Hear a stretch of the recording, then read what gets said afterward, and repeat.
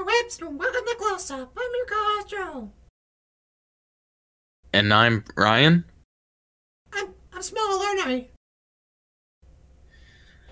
Yeah, you're pretty tiny. Good now? Okay. Hello, interwebs, and welcome to Close Up. I'm your co-host, Joe. And I'm Ryan. Marvel released its latest attempt at a movie, Ant-Man and the Wasp, Quantumania. We're here to... Okay. Yeah, right out the gate. We're here this week to review it. Oh, that was good. Full spoilers ahead if you care. Zooming into our medium shot now. What's your history with the Ant-Man franchise, Ryan? I mean, we watched it. Can we really call it an Ant-Man franchise? There's three of them. There's three of them, I guess. I remember watching the first Ant-Man being like, yeah, this is okay. It was fun. I liked Paul Rudd in it. I liked the dynamic he had with Michael Douglas. And I remember Ant-Man and the Wasp and thinking this is a nice, just kind of refresher after Infinity War. And yeah, that's basically it. Those two movies are, they're pretty decent, but they're not like phenomenal, Yeah, I remember quite liking the first Ant-Man when it originally came out in 2015. Did it come out just before or after Avengers: Age of Ultron? I want to say it was after. I think it was the last one of Phase 2. I thought it was before. It was before because Ant-Man's 2014 and Age of Ultron's 2015. No, Ant-Man's 2015. Isn't it? I know it's the same year. I just don't remember which came first. Anyway, I like the idea that they had something like Avengers: Age of Ultron, which was a big scale thing, and then you went 2015. And then you went the exact opposite and had an Ant-Man movie. So you had the Avengers and the small guy in 1 year. So I thought that was pretty cool from when I first saw it. I've always liked Paul Rudd. I'm not like a super fan of his or anything, but I've liked him in pretty much everything I've ever seen him in. I think he's really funny, charismatic guy. Huh. I also like Michael Douglas, Evangeline Lilly, good cast in it. Didn't have really high expectations. I was never a huge fan of the Ant-Man character growing up. So even in Phase 2, Marvel was starting to get to those characters that, like Guardians of the Galaxy and Ant-Man, where I'm like, okay, these are guys I still heard of, but I'm not as big on you guys already. But you know what? Marvel has a great track record. Is 2015 me speaking? Mm-hmm. And I'm willing to see this thing. And it was pretty good. I thought at the time. I liked the small scale heist adventure sort of thing. That was kind of I don't want to say a breath of fresh air, but it was different for Marvel at the time. And I wish the Ant-Man franchise had stayed on that track. Ant-Man and the Wasp, I thought was a pretty big downgrade from the first one. It wasn't absolutely terrible. I just thought it was kind of boring and didn't really go anywhere, and it lost that fun vibe of the first one, and it turned Scott Lang into an idiot for some reason. And I didn't like how they handled the Ant-Man character. It's weird. In the second one, they made the Wasp so cool, but then for some reason they thought that they had to dumb down Scott to make her even more cool. Yeah, which is not a smart move. You could just have two cool superheroes. Like, she had an interesting arc in the first movie. She was always the more badass of the two. She had the training prowess and everything, but Hank Pym just didn't want her in the field. That was always the story all along. But Scott was always pretty competent too. With he was a good thief. He could think quick on his feet, like that scene when he breaks into Hank Pym's mansion. That was the test to prove he was worthy for the suit. He was not a genius by any means, like Hank Pym or the Van Dynes, but he was always smart enough. And then Ant-Man 2, it's like, why are you even here? You're so dumb.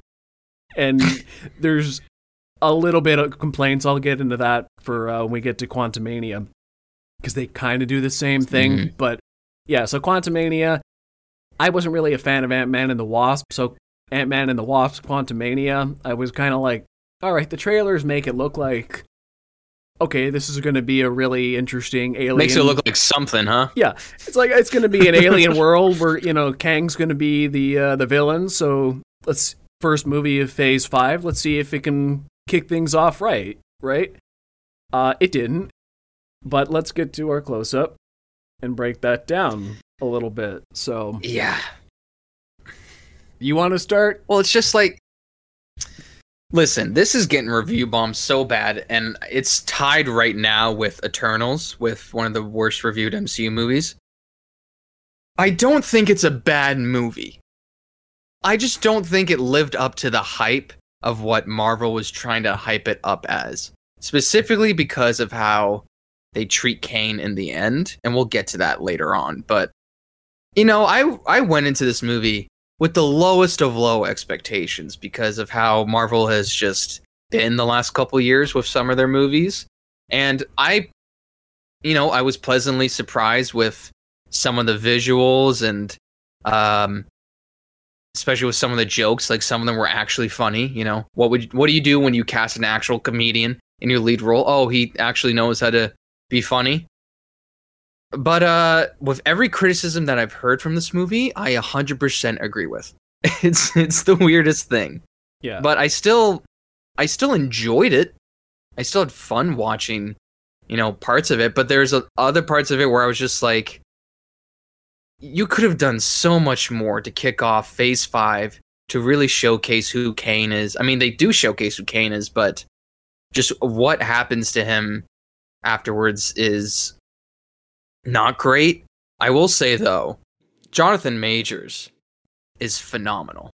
They could not have picked a better actor to portray the next big bad after Thanos. He's going to have an amazing time in this universe. He's so versatile. I can't wait to see him in other Marvel projects. But yeah, that's basically it. I walked out. I forgot to suggest to you, but I was going to suggest we just start off with this podcast just going, just kind of like that, because that was my experience walking out, just kind of like, okay, this was another Marvel movie. I'm going to sound pretty bad for saying this, but I was already kind of checked out from the opening credits. And I'll tell you why.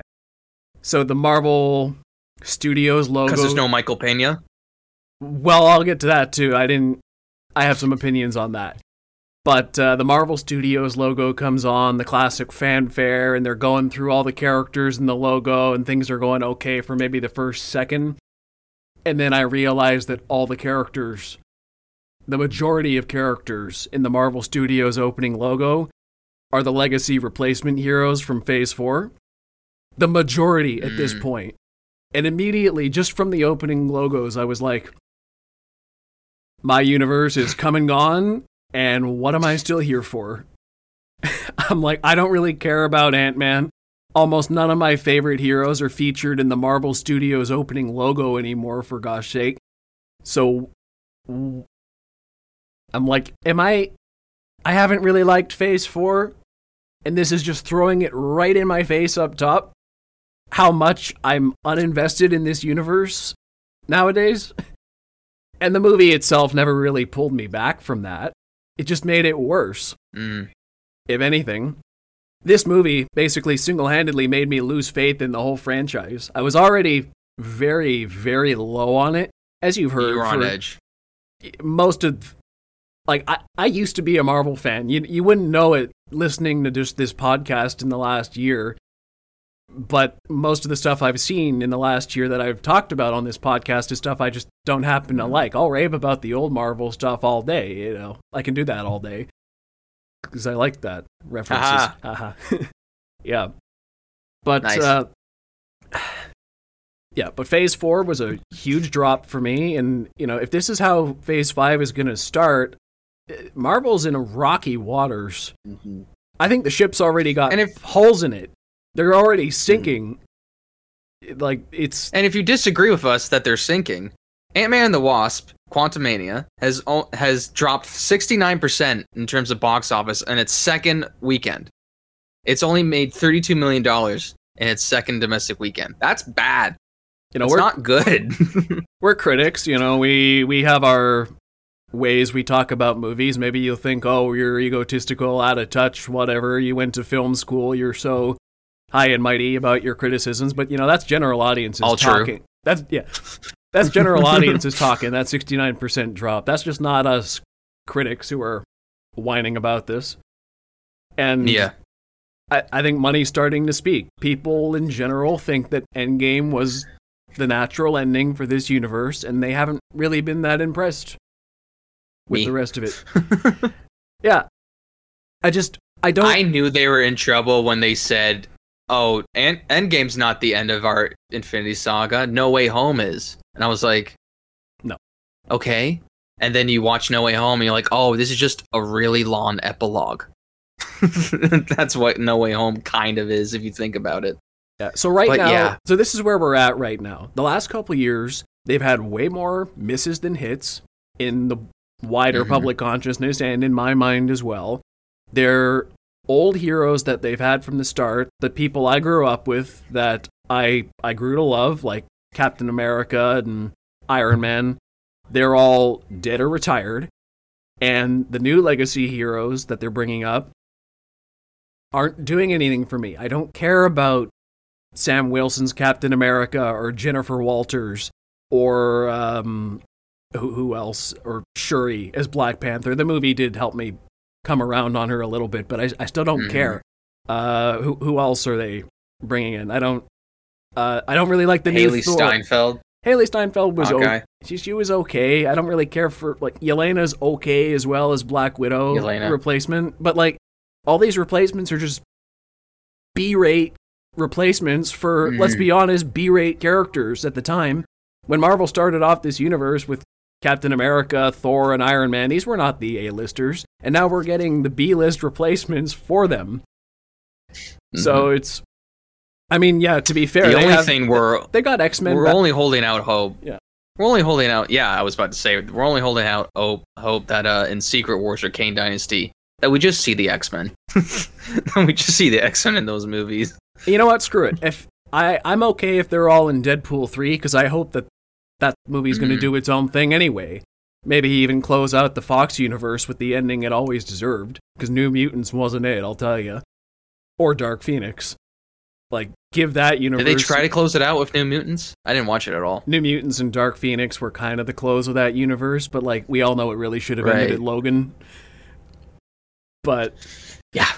Like, that was the natural ending for that universe, and then they kind of kept going because they had more in the can. But you know what? I hope Deadpool 3 can close it out well. But what's my point? Yeah, I'm just not interested in anything they've got going. Like I said, all my favorites are retired, and anyone left, I'm like, well, I don't really like how you've turned Thor. He was one of the originals. I really liked him. I don't like what you've been doing with him the last couple years. The comedic Thor is not for me, at least not it's the not overly comedic one. I don't like how you handle Banner either. I never was a fan of the Hulk, but I don't like Professor Hulk. I've never... who else are they ruining? I didn't like Multiverse of Madness. You screwed up Scarlet Witch in there too. So, like Doctor Strange, I mean, Hawkeye Wanda, is they're screwed. kind of the same. He's just half deaf.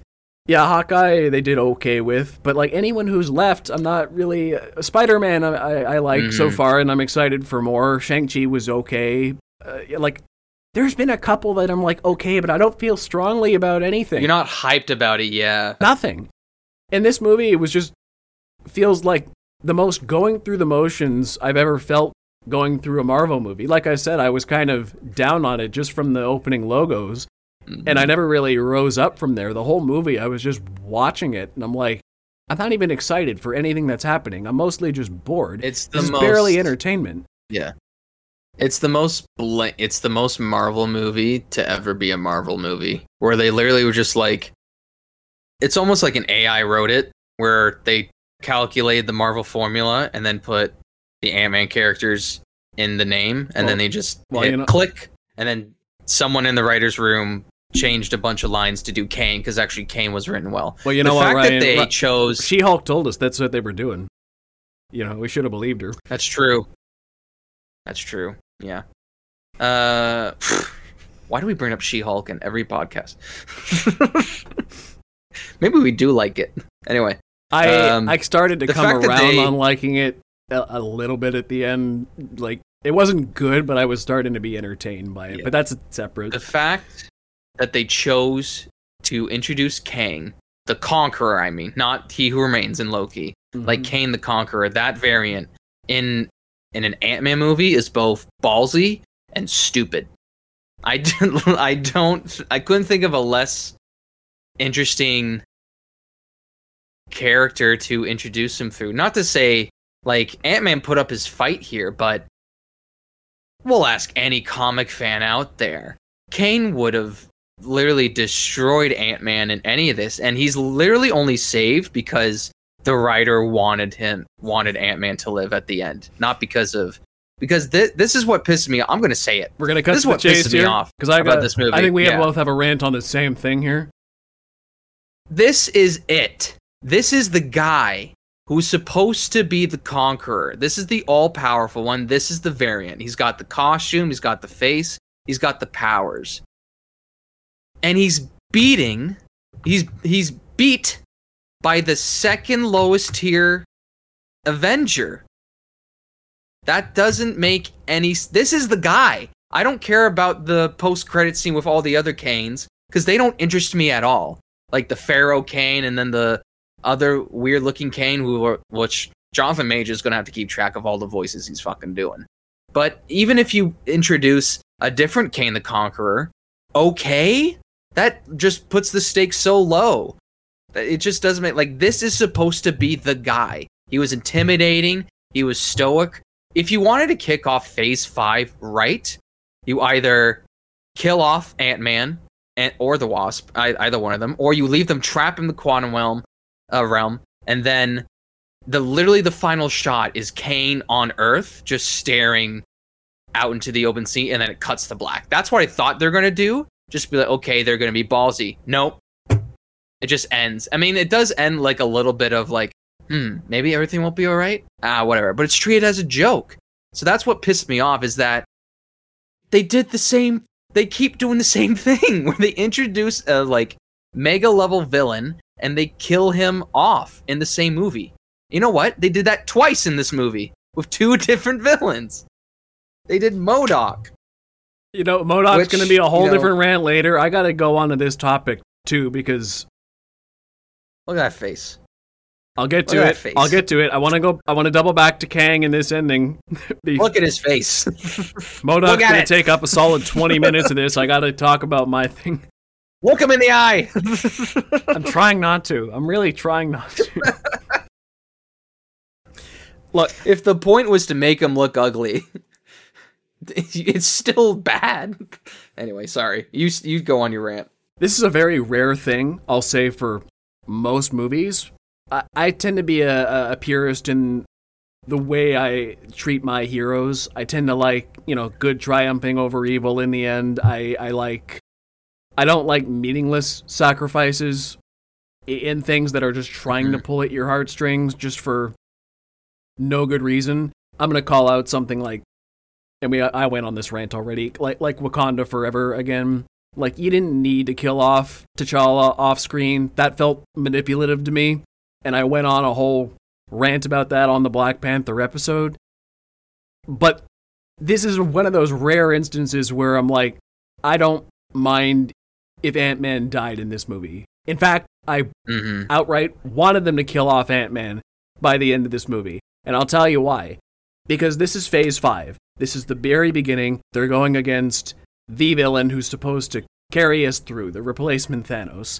And that ending was the most emotion I felt in the movie, when Kang and Scott Lang are going one-on-one at the end. And He's beating the shit out of him. It was bloody, it was raw. This was one of the most investing hero versus villain fights one-on-one I've seen in years, personally. And it was the only moment of the movie that actually roused me.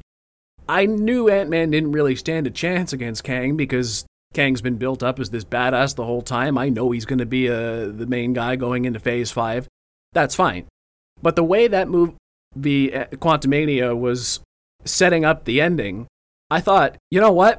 This is a good death for Scott Lang. He's going to go out, stopping Kang from getting into the, into the real world, out of the quantum realm. He's going to actually have a meaningful sacrifice here. And we know Kang's probably going to get out anyway and wreak his havoc. But if Scott died so that the other Avengers could have been bought some time, maybe Hope and Cassie and Hank and Janet will warn everybody, and Scott's death will have meant something, or at the very least, when Hope came back to help him out, they get trapped in the quantum realm altogether, but Kang didn't escape either. That would have been fine too. It's the lack of consequence that really gets me. You go through this whole movie only for the status quo to be basically the exact same, except Scott has a feeling something might not be. Except he has PTSD. Yeah, that's not good enough. It's because they're never going to address it again. You know that. At this point in the MCU, they will never address it again. Okay, yeah, early 10 years ago, sure, Tony Stark threw a missile up the wormhole and had PTSD in Iron Man 3. We're past that, Marvel. Scott Lang's traumatic stress is never going to be mentioned again. Ever. Yeah. So you that's like a kind of consequence, but it's not going to be relevant at all. It's like, it's so weird. Ant-Man needed to die at the end of this movie for it to matter, and it just doesn't. Yeah. You had the tee up for a perfect ending, and you blew it. I preach all the time about how I love how this universe is really well connected, or was really well connected, and continued stories, or even one-off stories, you can tell they're connected throughout the universe. But since Phase 4 started, you cannot tell there's connection. What was supposed to happen when He Who Remains dies, right? It was supposed to cause, like, chaos throughout the multiverse. We have still not seen the effects of that. We haven't seen the repercussions of that. We only keep seeing these one-off stories. And even in Eternals, no one's talked about that there's a celestial poking out of the earth. No one's talked about that. And yeah, maybe it was in She-Hulk. You could look in the details. It was on the news site, title. That's not good enough. Yeah. It just feels like it feels connected, but so disconnected. It just feels like they don't really care that much anymore. And the funny thing is, I've been an advocate for DC for a very long time, saying I really respect their individual stories. But Marvel doesn't even have that, because Marvel's dropping the ball on their overall connective tissue. And their standalone stories aren't very good either, is the problem. I can't even look at most of the stuff they've done and be like, you know what? It didn't connect to the universe very well. It didn't build up Phase 4 in any meaningful way. But you know what? That was a good movie in its own right. I'll give you props for that. There isn't much of that, I can say, for the last few years. I can't look at something like Black Widow and be like, all I can think of when I look at something like Black Widow is this movie should have come out 5 years ago. It's not that good a movie. It's set so long ago that it doesn't even have anything to do with modern day, except you set up Yelena, kind of, for a story that probably won't happen till Phase 5 or 6. With her and the, what do you call them? The Dark Avengers or whatever it's going to be, with John Walker and Red Hulk and whatever. So yeah, their connective tissue's bad, and their content's not good enough to cushion that blow. And Ant-Man is one of the... I don't know. I came out of the theater kind of mid on it originally. I was like, you know what? It's not that bad. It's a movie. And now the more I pondered it, the more I'm like, no, this movie's bad. Why do we keep letting Marvel get away with this? If I was not a diehard Marvel fan who went to see pretty much everything, I would never have gone to see this movie. Just based on word of mouth. Or even the marketing trying to sell me on it. I just go to Marvel movies at this point because of habit. I've seen every Marvel movie since 2008. In theaters, I think. I don't think I missed a single one in theaters. And like I said, from the opening credits, I'm like, why am I still here? And you're not selling me enough anymore to keep me here. And there's going to come a time where I'm just waiting for the day where I don't go to see that Marvel movie in theaters. And that'll be a big one for me, because I'm already willing to skip the Disney Plus shows and whatnot. I skipped Ms. Marvel and maybe one of the two of the other ones. But the moment I don't go see a movie of Marvel's anymore, that's... Yeah, I don't even know what... I can't imagine that world right now. But I'm starting to be able to. And that's scary for me as a longtime fan of this franchise. And it makes me sad, really. Yeah, it's really sad because we are, for much shit talking we're doing right now, we are Marvel fans. Like, we love this franchise. We don't want to loved see it it fail. since 2008. No, it's like seeing like your best friend or like a mentor of yours who you like spent your entire childhood with growing up, and you're just slowly watching them like succumb to dementia, and it's just becoming like, because they're telling the same story over and over again, but they're changing the details with it.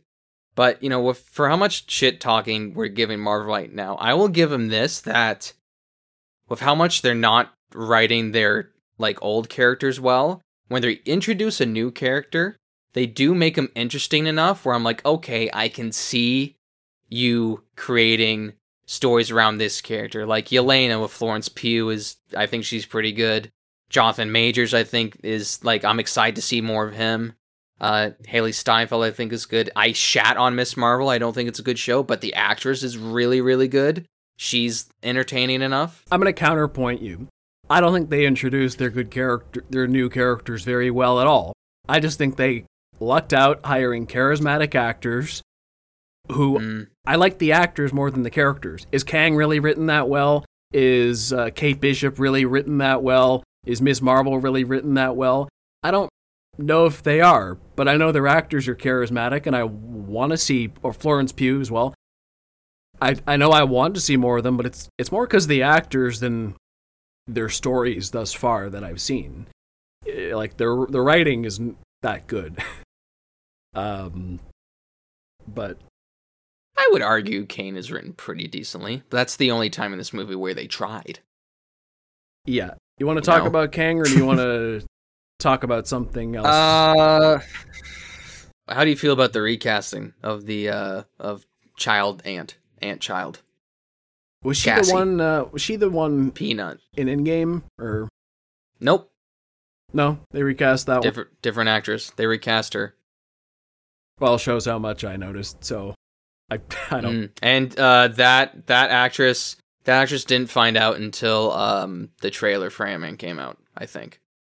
Like, she had to find out online. Which happens a lot to some recasting. They don't find out until, like, Twitter, which sucks. Oh, that's... The fact that they don't get, like, a phone call is really bad. I think, let's talk about apparently a lot of people are saying Michael Douglas's 90% of his lines just involve the word ant. Yeah. He just says ants a lot. Yeah, that makes sense. And some people said, like, they didn't like his performance, but I think he tried. No, you know he what? He tried his best. I didn't like his what performance. He was given. I didn't really like anyone's performance in this movie, to be honest. Except... Really? Jonathan Majors, I liked. Catherine Newton. How about Michelle Pfeiffer? Jonathan Majors, Michelle Pfeiffer, and Catherine Newton, I think, were the only ones that were trying. I think everybody else in this movie phoned it in hard. Because what were they having to work with? Really? Like, well, they also left Evangeline Lilly in the dust for a movie called Ant-Man and the Wasp. The Wasp had she maybe had 2 action scenes, which that's just sad. I have the same complaint with both Hope and Scott Lang, is that they're both very reactive characters in this movie. They don't actually make any decisions of their own. They just sort of get sucked along for the plot and just do whatever they're told to. And anything they do actually do is coerced. Like, Scott doesn't make the decision to go into that, what was it called? Paradox Storm, or... Sure. The machine orb. The, future orb. Yeah, the thing. The big thing. I had it written big down, ball. but I've lost it in my notes.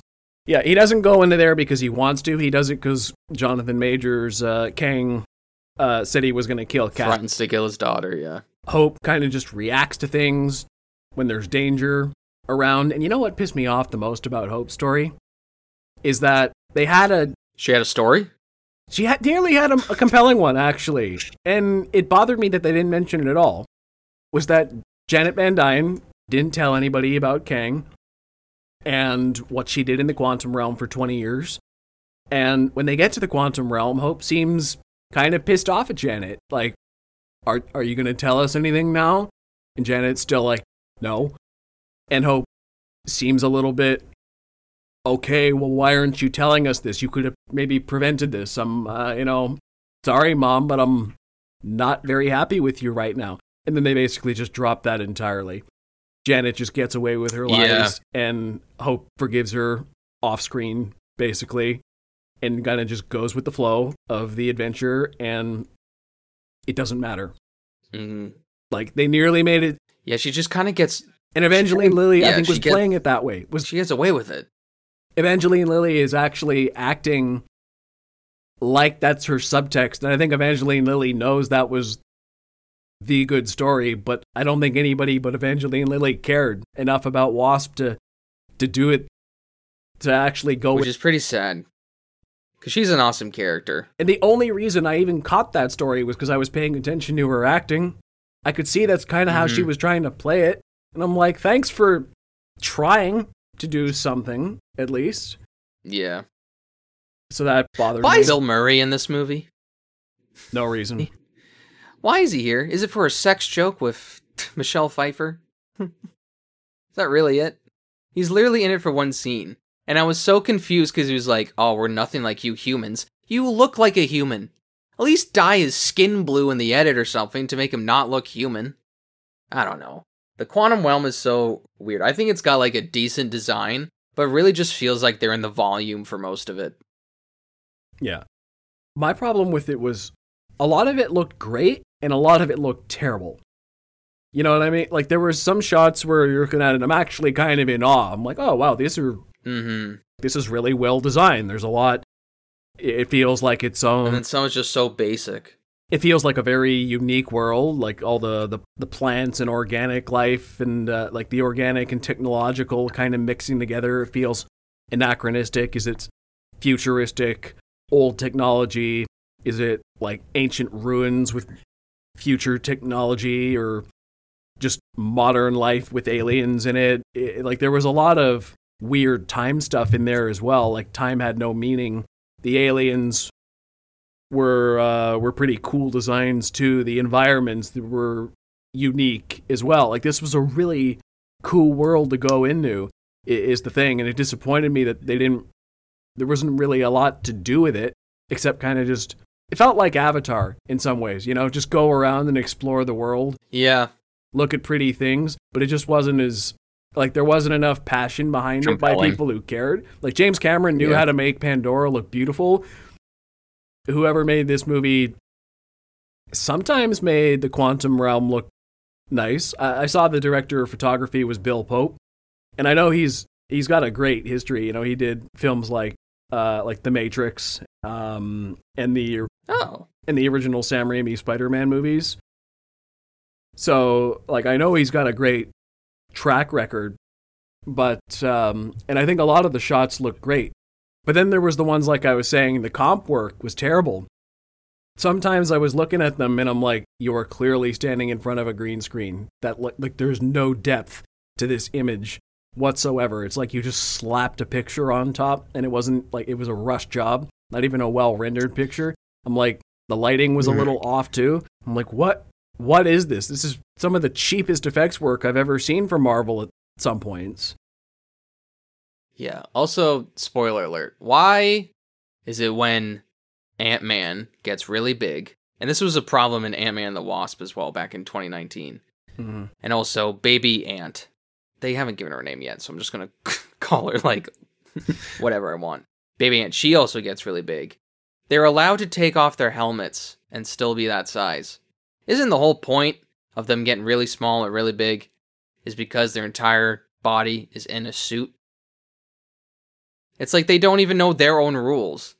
It did bug me at the end that Cassie made herself into a giant as well, and she didn't black out like Scott did. Mm-hmm. Yeah, she's just perfect. She's just a perfect character. She has no flaws. I did think of a possible defense to that. Possible, but it's a little nitpicky, as I'm like, oh, well, Scott blacked out because he was his regular size and went huge, but they're super tiny and she's just growing bigger. Really? So she looks huge relatively? Lazy. I know. Yeah, that's lazy. It's nitpicky, but... Not saying that what you're saying is lazy, but, like, the defense of that is a bit lazy. I had to go through I saw a great video to make that defense. Yeah. I saw a great video where someone's saying that the nanotech is destroying the amazement of seeing a superhero in a suit. The fact these suits are just able to come out of nowhere. And when Iron Man did it was pretty cool, but now literally everybody's doing it. Thor did it with his helmet. Ant-Man's doing it with his little Pym-Tech stuff. I hope the Guardians don't do it in their movie, which comes out in May, which I'm actually a little excited for that. Oh, I'm very excited for Guardians because Marvel Studios never really screwed with James Gunn, it seems like. So he's just telling his movie, his story, the way he wanted to do it, how it seems to me. So it seems like a very filmmaker-driven movie rather than a studio project. So it's almost like if you give a director full reign, he will be able to show his vision without it seeming basic, for better or worse. Yeah. But at least he fucking shows it. Not that a director's vision is always 100% the best way to go at all times, but when the studio gets too involved, it feels too soulless. What were we saying about Cassie? Yeah. So you said she has no flaws. I think the problem is she does have flaws. She's a know-it-all. She's smug and she's idealistic to a fault. Basically, most teenagers. But the problem is that the script doesn't act like she's at fault, and I notice this problem so much in so much media nowadays. Where if you're looking, these characters are very clearly flawed, but the script doesn't ever act like they're flawed. Well, she's Gen Z, Joe, and Gen Z's not allowed to be wrong. I'm Gen Z. They're gonna call me on everything. Look at the comments section of our videos. We're gonna get called on so much. We don't get away with anything. It's just movie characters who are young get away with stuff. I can't read. It's okay. Yeah. Oh God. So the script is the problem. The script is like, it's not that she's not flawed, but the script doesn't act like her flaws are flaws. She just kind of sucks, but nobody says so. Especially Scott, who bends over backwards for her every scene. She's being really mean to him, like at the start. Oh, you saved the world, but that's not good enough because there's still homeless people. And he's just like, I don't even know what to say to this. He's like, I can't even, what do you want me to do I don't, and I think Paul Rudd tries to have chemistry with her, but it's just tough. It's not the same as when she was little. It's not the same. It's not the same where in that scene where I almost cried where they reunited in Endgame. Yeah. It's a very touching moment. I was taken aback immediately when her introduction is getting released out of jail. I'm like, oh, that's shocking. Little Cassie Lang is in, a jailbird now. Like, that's... I was like, we're doing this? That's weird. Like, they said it was for activistic reasons, which is, I guess, supposed to make us sympathetic, but she's, I don't know, she's telling off cops, telling off her dad, clearly sticking it to authority, making really dangerous weapons in the basement. I'm like, yeah, I mean, that stuff kind of worked on Tony Stark, but he had the charm to pull it off. And the money. Like, and people called him out. Is Marvel trying to say activism is bad? Yeah, but also people were always calling Tony Stark out on his bullshit. Always. Like Pepper Potts from the very beginning, Rhodey. Like, Tony did all these things, but they were acknowledged as flaws, even from the very beginning. Like, his ego was a problem. Cassie is just like, oh, well, of course she's right for believing in these things and presenting herself the way she does.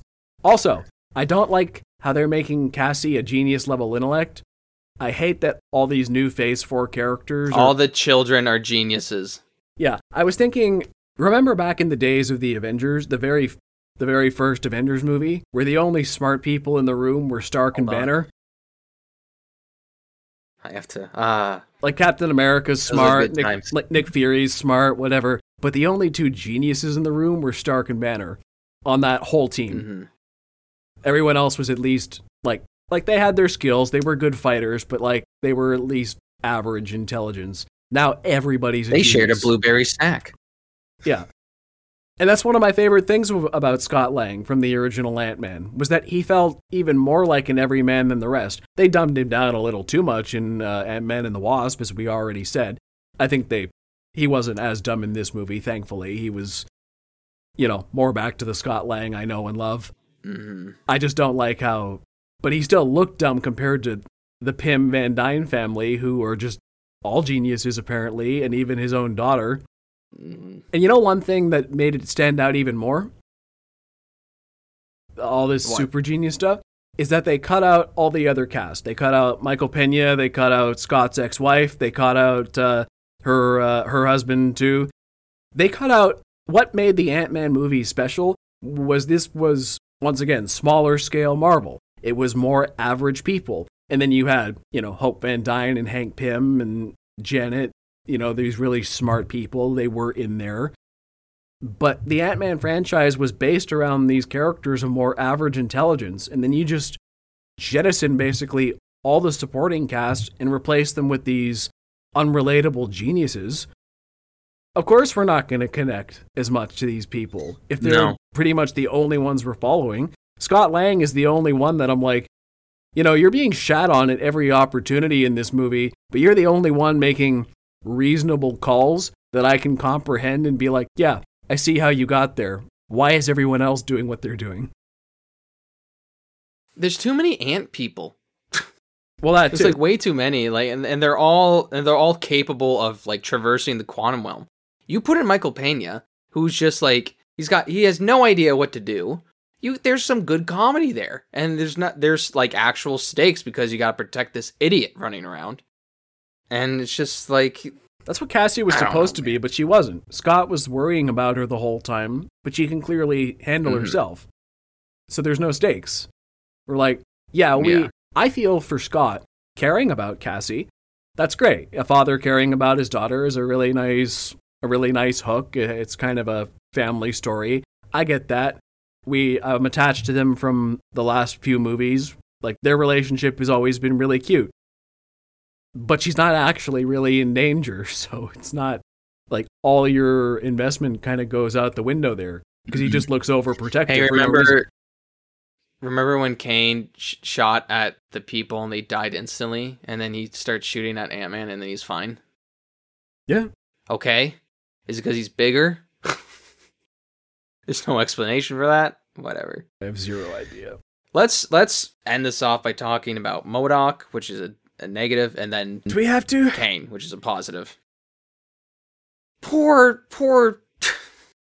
What is his face? I'm gonna pull it up again. I got it. I'm gonna make you look at it. Look at his stupid face. Look at it. You know what I thought when I saw MODOK for the first time in this movie? Poor Corey Stoll. Do you remember Shark Boy and Lava Girl? Yep, I know exactly what you're talking about. Do you remember the bad guy at the end of Shark Boy and Lava Girl? The CGI on MODOK, about 18 years later, looks as good as Shark Boy and Lava Girl did circa 2005. It's that Even bad. His mask looks dumb. Yep. You hear me complain about Marvel CGI all the time. Do you see it now? Please tell me, MODOK, you finally see it. No, I see that. I see it. And if the point was for it to make it look bad, no. Why would you make that the point? Everything else in the movie looks decent. If you're gonna go that route, make him you can make him CG, but also kind of add a little bit of animation twist to it. Because in the comics, he's supposed to have a little bit tough of hair. And I'm pretty sure the face is supposed to be a giant, but flat one. Yeah. His is really wide, man. It's ridiculous. And good on Corey Stoll for trying his best, for returning from the first Ant-Man and, becoming another iconic villain, but... I was pleased to see him at the first. When they first revealed who it was, I'm like, oh, that's kind of cool. I knew someone spoiled it. I knew he was in it. Okay. Yeah. I didn't at all. I'm like, maybe it's a little derivative of Red Skull showing back up from Endgame or whatever. Oh, the old villain from the first movie shows back up in a different context. Okay, I've seen that in the MCU before, but I liked seeing it back. In Ant-Man 3, it kind of tied some stuff up. I've never been a huge fan of MODOK. I don't really know much about the character. I don't think that goofy thing is... He's not this. I feel like MODOK always has been a little bit goofy, but this is Love and Thunder levels of goofy. It's sad when the Avengers video game does MODOK better than actual Marvel. Yeah. And they did it terrible in the game. And they didn't do it better here. What does MODOK stand for again? Mechanized organism designed only for killing. Can't even kill a teenager. And he turns immediately I when don't- she calls him a dick because of hurt feelings. Hurt feelings defeat him. It's like, I'm an Avenger now. It's like, no. Stop. We did this joke. We did this joke a couple movies ago. Can we not? It was just an embarrassment. Mm-hmm. And like, there's a somber music when he's dying too, and then he dies. I'm just like, no, I feel nothing. I don't care about this heel turn, and I don't care about this death. You know what? MODOK is the apex of this problem, but this movie just wasn't funny. It was trying so hard to be funny, but I don't know if I laughed more than a couple times the whole time. They were really going for it, but pretty much every joke fell flat. Even like you said, you were just talking earlier, Paul Rudd's a talented comedian. I don't know if much of what he said even made me laugh either. No. I laughed more than in Love and Thunder, and maybe by more I mean like 2 times. Love and Thunder was funny, it just wasn't a good story. Like, it's got a lot of funny jokes in it, but the whole movie is just jokes, not really a story. So That's what makes it less funny, though. yeah. Like, if everybody's funny, no one's funny. Yeah. Well, that's just Marvel in general now. Everybody's got to be funny. Except Michelle Pfeiffer and Jonathan Majors. And they were my favorites in this movie, because they were actually This a is little so self-serious. that Michelle Pfeiffer shows up in the Flash movie, but I don't think she will because of Oh, right. some reasons. I don't know. Right. I'm like, what does Michelle Pfeiffer have to do with the Flash movie? Oh. Joe hasn't seen the Flash trailer. No, and I saw it, because trying it my played best. before... Oh, you did? Oh, I'm sorry. Because it played before Ant-Man, so... Well, then we'll talk about it after. Not in this episode, but because I'm hyped. Anyway. I wasn't planning on seeing it, but whatever. Now we have to because of what's in the trailer. Yeah. Yeah, well, what was Anyway. the point? Michelle Pfeiffer, Jonathan Majors, they're the only ones in this movie taking themselves kind of seriously, and I'm like, this feels more like the Marvel I remember. More of these two, please. Mm-hmm. That flashback sequence was entirely useless. Terrible. Don't even... Like, the movie could have gone without it. It was just a big exposition dump scene for nothing. It accomplished nothing, but I like these two together. Because you're actually doing something. So thanks for that. You're not just making jokes every 2 seconds. You actually have some gravitas. You're kind of moving the plot along. Somewhat interesting backstory. I'm more interested in the lore than the execution, but... Jonathan Majors.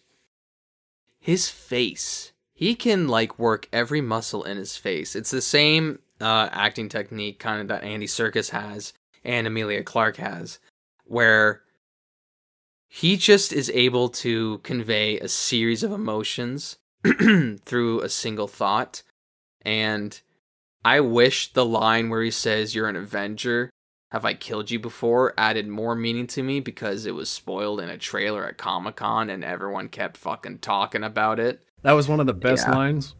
Like, which one Yeah, are you? it was in the trailer blur together. Mm-hmm. Which, yeah. But apparently it was in the trailer for Comic-Con, and then they took it out for the main trailer. Because I follow a guy who went to the Comic-Con and then he talked about it. But yeah, he's really good, and I was hyped to see this version of Kane destroying these children Avengers. I was so hyped for it. And then they just do the fucking... A villain gets sucked into a black hole, even a smaller quantum realm. And I was like, oh, maybe this variant will come back, you know? He'll get out of that technology somehow. Nope. They specifically said in the end credit scene, if people didn't stay for that, they say, so the exiled one is dead. So, this version of Kane is gone. But then the post credit scene kind of implied he might be alive after all in Loki. But like, again, that has no meaning to me, because okay, if there's a second Kane the Conqueror, then there's a second Scarlet Witch, then there's a second She-Hulk. You know, there's no stakes really. Well, that went out the window the moment they introduced multiverse. Yeah. And I can see that point, but if they're doing that, it's kind of just... That's why I never liked multiverse in the first place. As soon as they were going there, I'm like, no. Yeah, I get why you're doing this. It's a big comic thing, but I'm like, I don't like it in the comics either. I mean, sometimes it's okay. Sometimes it's fun in concept, but like it ruins the stakes. It makes it way too Multiverse confusing. is fun when it's different. Like, say, Spider-Man, there's the Miles Morales other universe. That's really fun. Yeah. What I'll say, multiverse is good when you're telling alternate stories. That's an example right there. Into the Spider-Verse, like that's a fun Logan. Like those are good alternate takes, but it's when they start bleeding together into big stories, that's where the problems come. Like Marvel is building their whole thing around the multiverse. They're not just using it to be like, oh, let's tell Andrew Garfield's Spider-Man on a Disney Plus show, which I still advocate for, by the way. That's a good use of the That's a good use for the multiverse. Different versions of the characters we love on different worlds doing different things. That's fine. But when they all have to cross over all the time, yeah, it's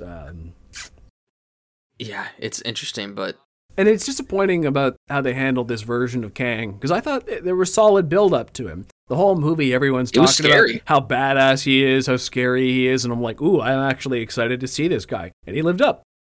Because Jonathan Majors is a great performer. And I'm excited to see him in Creed next week. Yep. He's going to have a good few months. Yeah. Let's see. What else? Have you seen that Vanity Fair issue? Where on the cover it's got like all the young Hollywood stars and Jonathan Majors is on it? No, I haven't seen that one. Let me pull up who's on the Vanity Fair.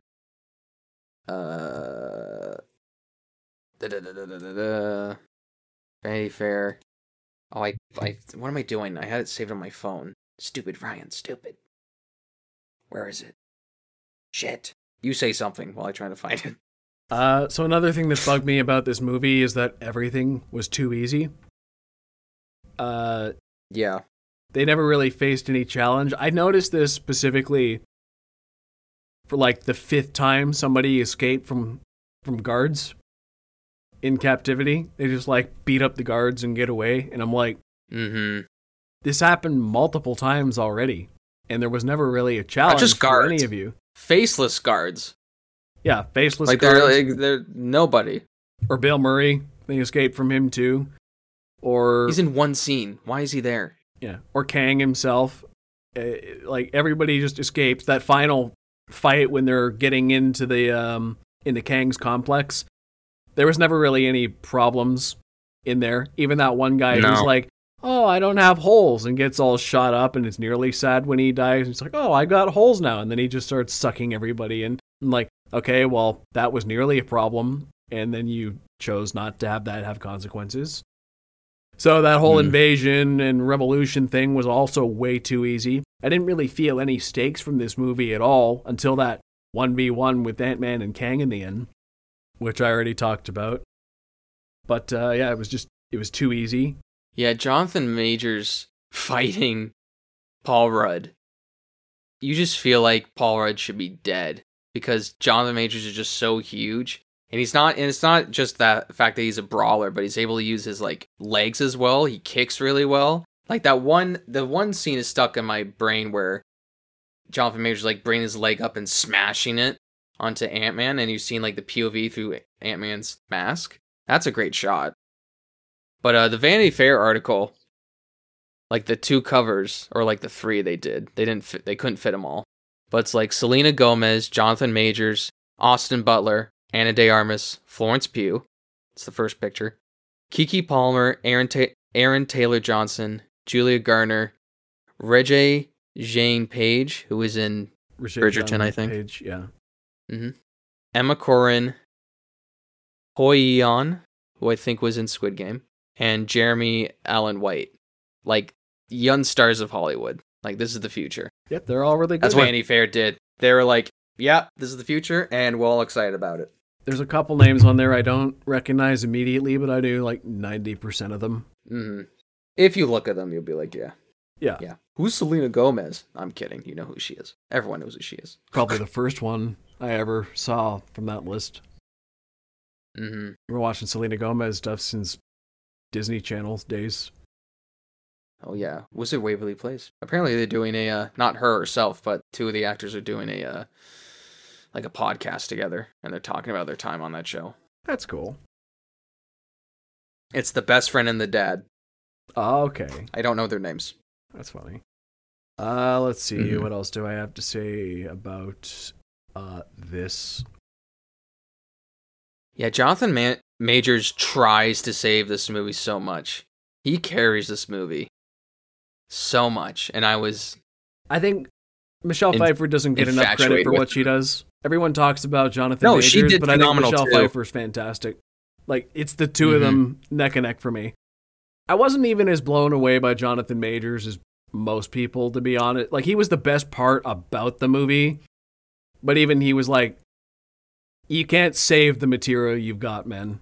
Like, you're giving it your all. I respect you more than... He's trying so hard. I'm like, I respect you more than hard. Everybody else here.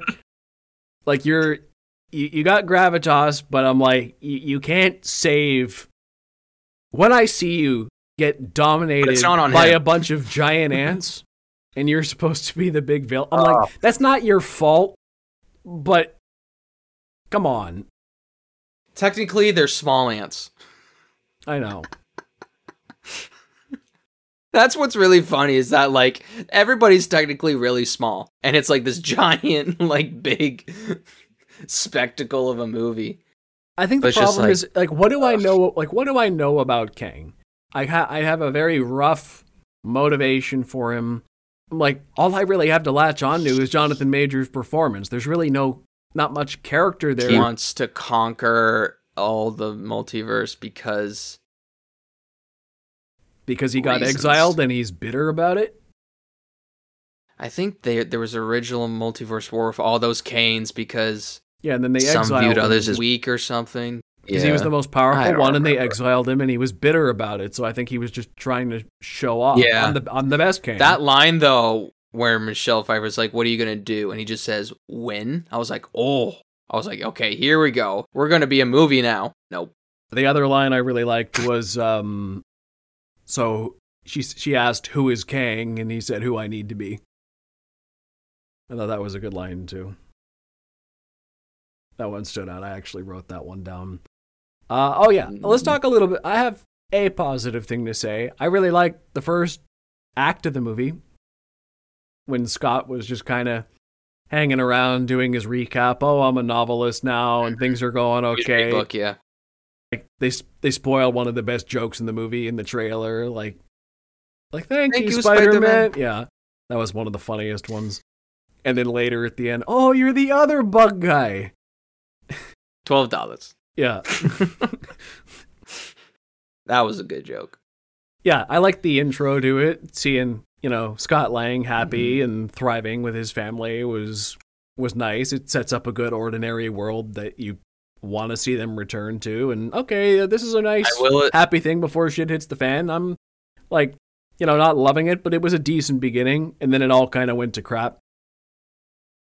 I will admit it was a nice touching moment where Michael Douglas said he read his book. Oh, yeah. I was kind of like, aw. I was like, oh, that's nice. So what I'll say about this movie, just in summation here, is that the first act isn't amazing, but it's a decent setup. The last act I really liked till they blew the ending with no consequences. It was a decent CGI fight and like one of the best one-on-one fights I've ever seen with a hero versus villain. One of the bloodiest, most brutal since Spider-Man 1 20 years ago. That's always been probably my favorite fight for heroes versus villains in the end. It's so good. And this was like very reminiscent of that. So this is one of my favorite 1v1 fights. Great until they blew the consequences. And then the second act is kind of just them going through the quantum realm and nothing really happens. It's kind of just exposition dumps and them wandering around meeting people. And nothing... Who we don't care about. It's the classic screenwriting thing, right? They always say most stories for screenwriters tend to go, the writer has a good way to start the story, they got a good way to end the story, and they don't really know how to fill the middle. And this movie is textbook for that. I don't. Yeah. They didn't know what they were doing.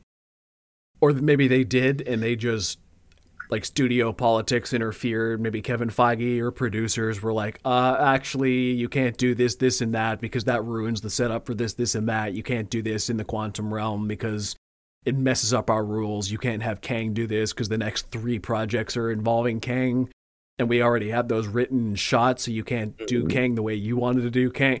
You can't kill off Paul Rudd because he's contracted for 3 more movies. There's a million reasons why they maybe had to chop out everything of substance, if they had any to begin with. But what it comes down to is Marvel Studios just, like this movie was just... It's a mess right now. Yeah. This movie was directionless, and Marvel Studios didn't do it any favors, I bet. They're too hands-on. And here's the thing. I'm excited for Guardians 3. In no way, shape, or form is it going to fix the mess that is going on in the multiverse saga. It's going to have zero to do with it. Zero. It's going to have zero to do with it. This movie was because supposed they to come are out their 3 own years ago. They're their own universe, if you think about it. Yeah. Yeah. It's their own... I believe this movie, it's their own thing. With this script that it's being shot with, was supposed to release about 3 years ago. So it's got nothing to do with the multiverse saga. And if it does, somebody forced James Gunn to throw it in, because this was not what he was going for at the time.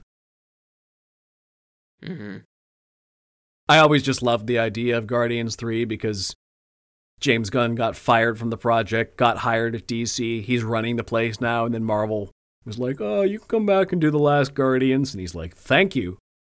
That's an example of getting to have your cake and eat it too. He got everything from getting fired somehow. Yeah.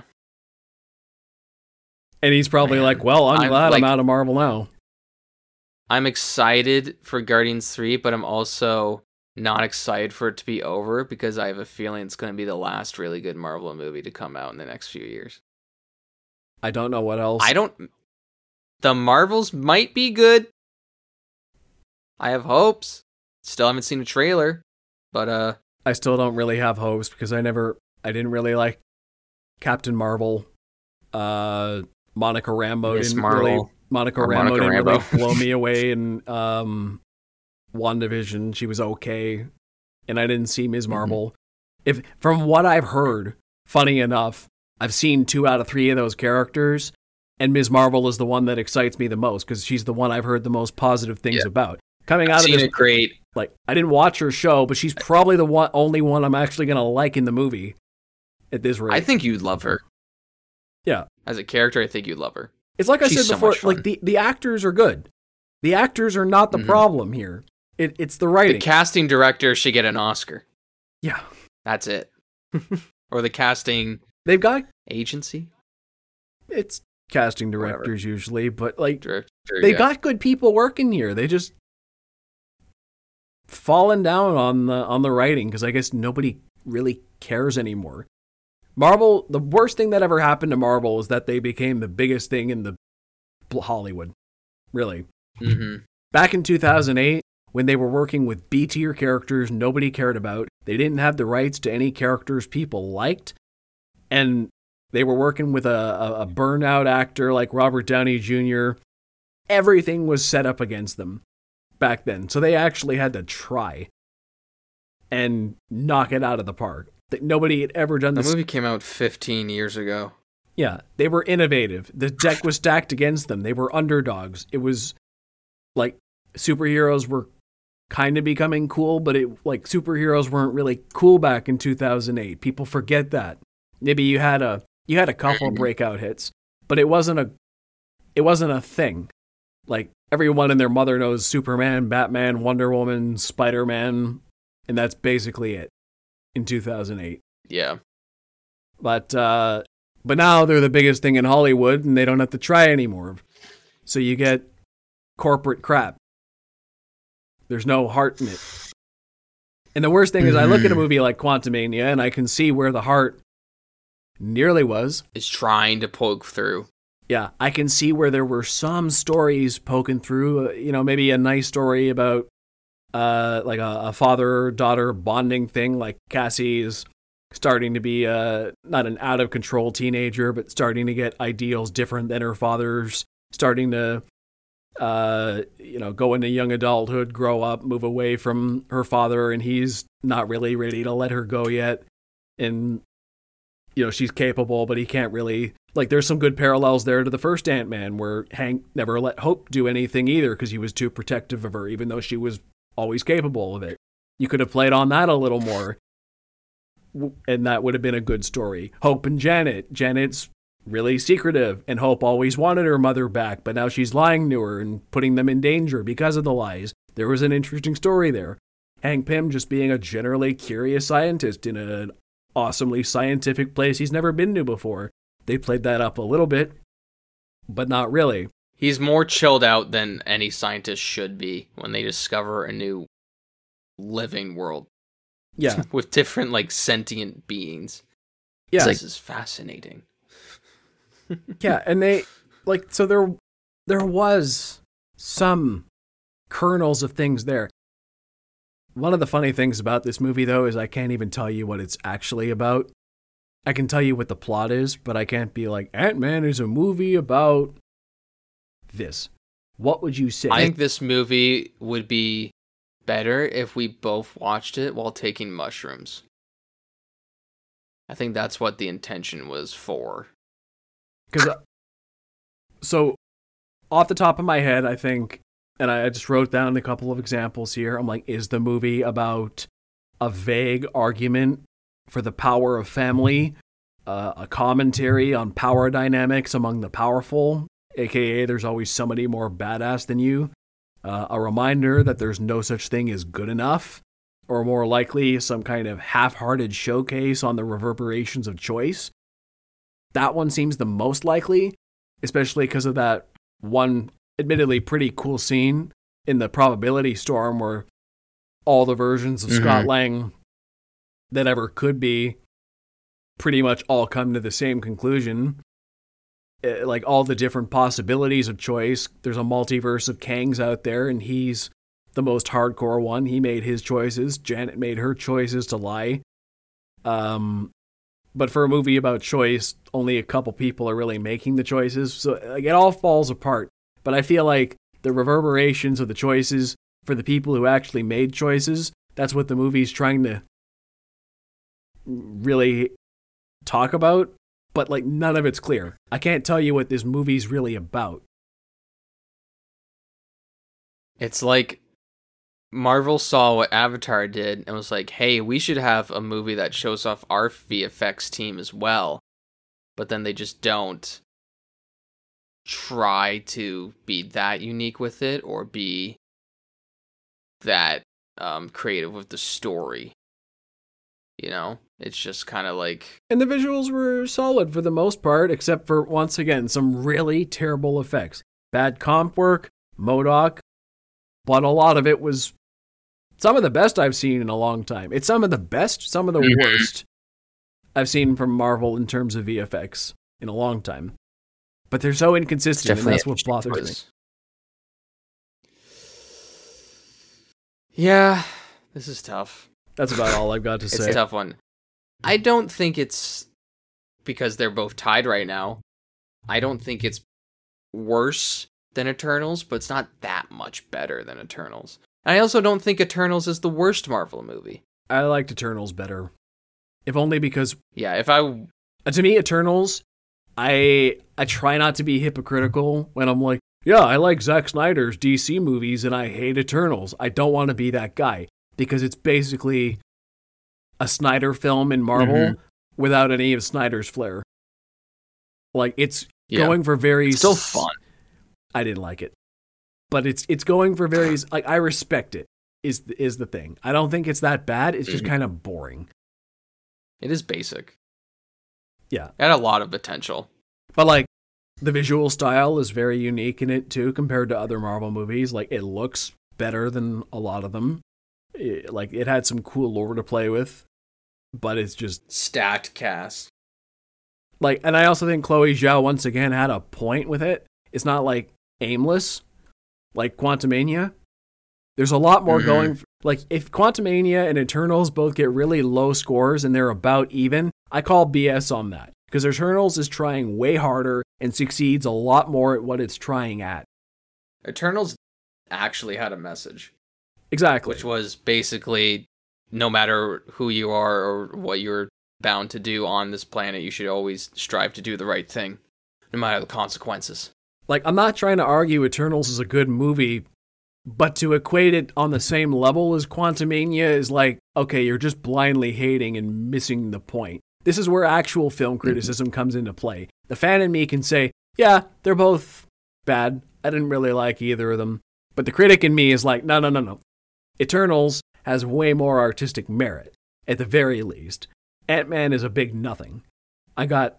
There's not much I'm going to remember from this movie or care about going forward or right now. It's just, like, don't bother with it is my recommendation. That's, like, it's bad. It's not worth your time. Just wait till it comes out on Disney Plus and then fast forward to the Kane parts. Yeah. And then you'll have fun. Yeah. Or just wait till the Kane parts go up on YouTube. Anyway, here's one more look at him. His stupid face. He's got a grin. Does this guy say he's all about killing? Yeah. This is how he's smiling. He's just doing this. He's like doing the it smile, but just bad. Hey, Ryan, you know what? That smile makes you look like kind of a dick. You're going to be suddenly I should stop being a dick. You should just be a good person now. Just because I said I am good! Or whatever he says at the end. You're an Avenger now. Congratulations. Okay, I'm done with this movie. Anyway. I'm so done. Can't wait for Guardians. Anyway. You can find me at Ryan Walker Official on YouTube, TikTok, and on Instagram. And you can find me on Instagram, TikTok, and Facebook at ThoughtPlay Media. Also, check out the Close Up with Ryan and Joe Facebook page for latest updates on the show. If you listen to us in audio, check out our YouTube channel.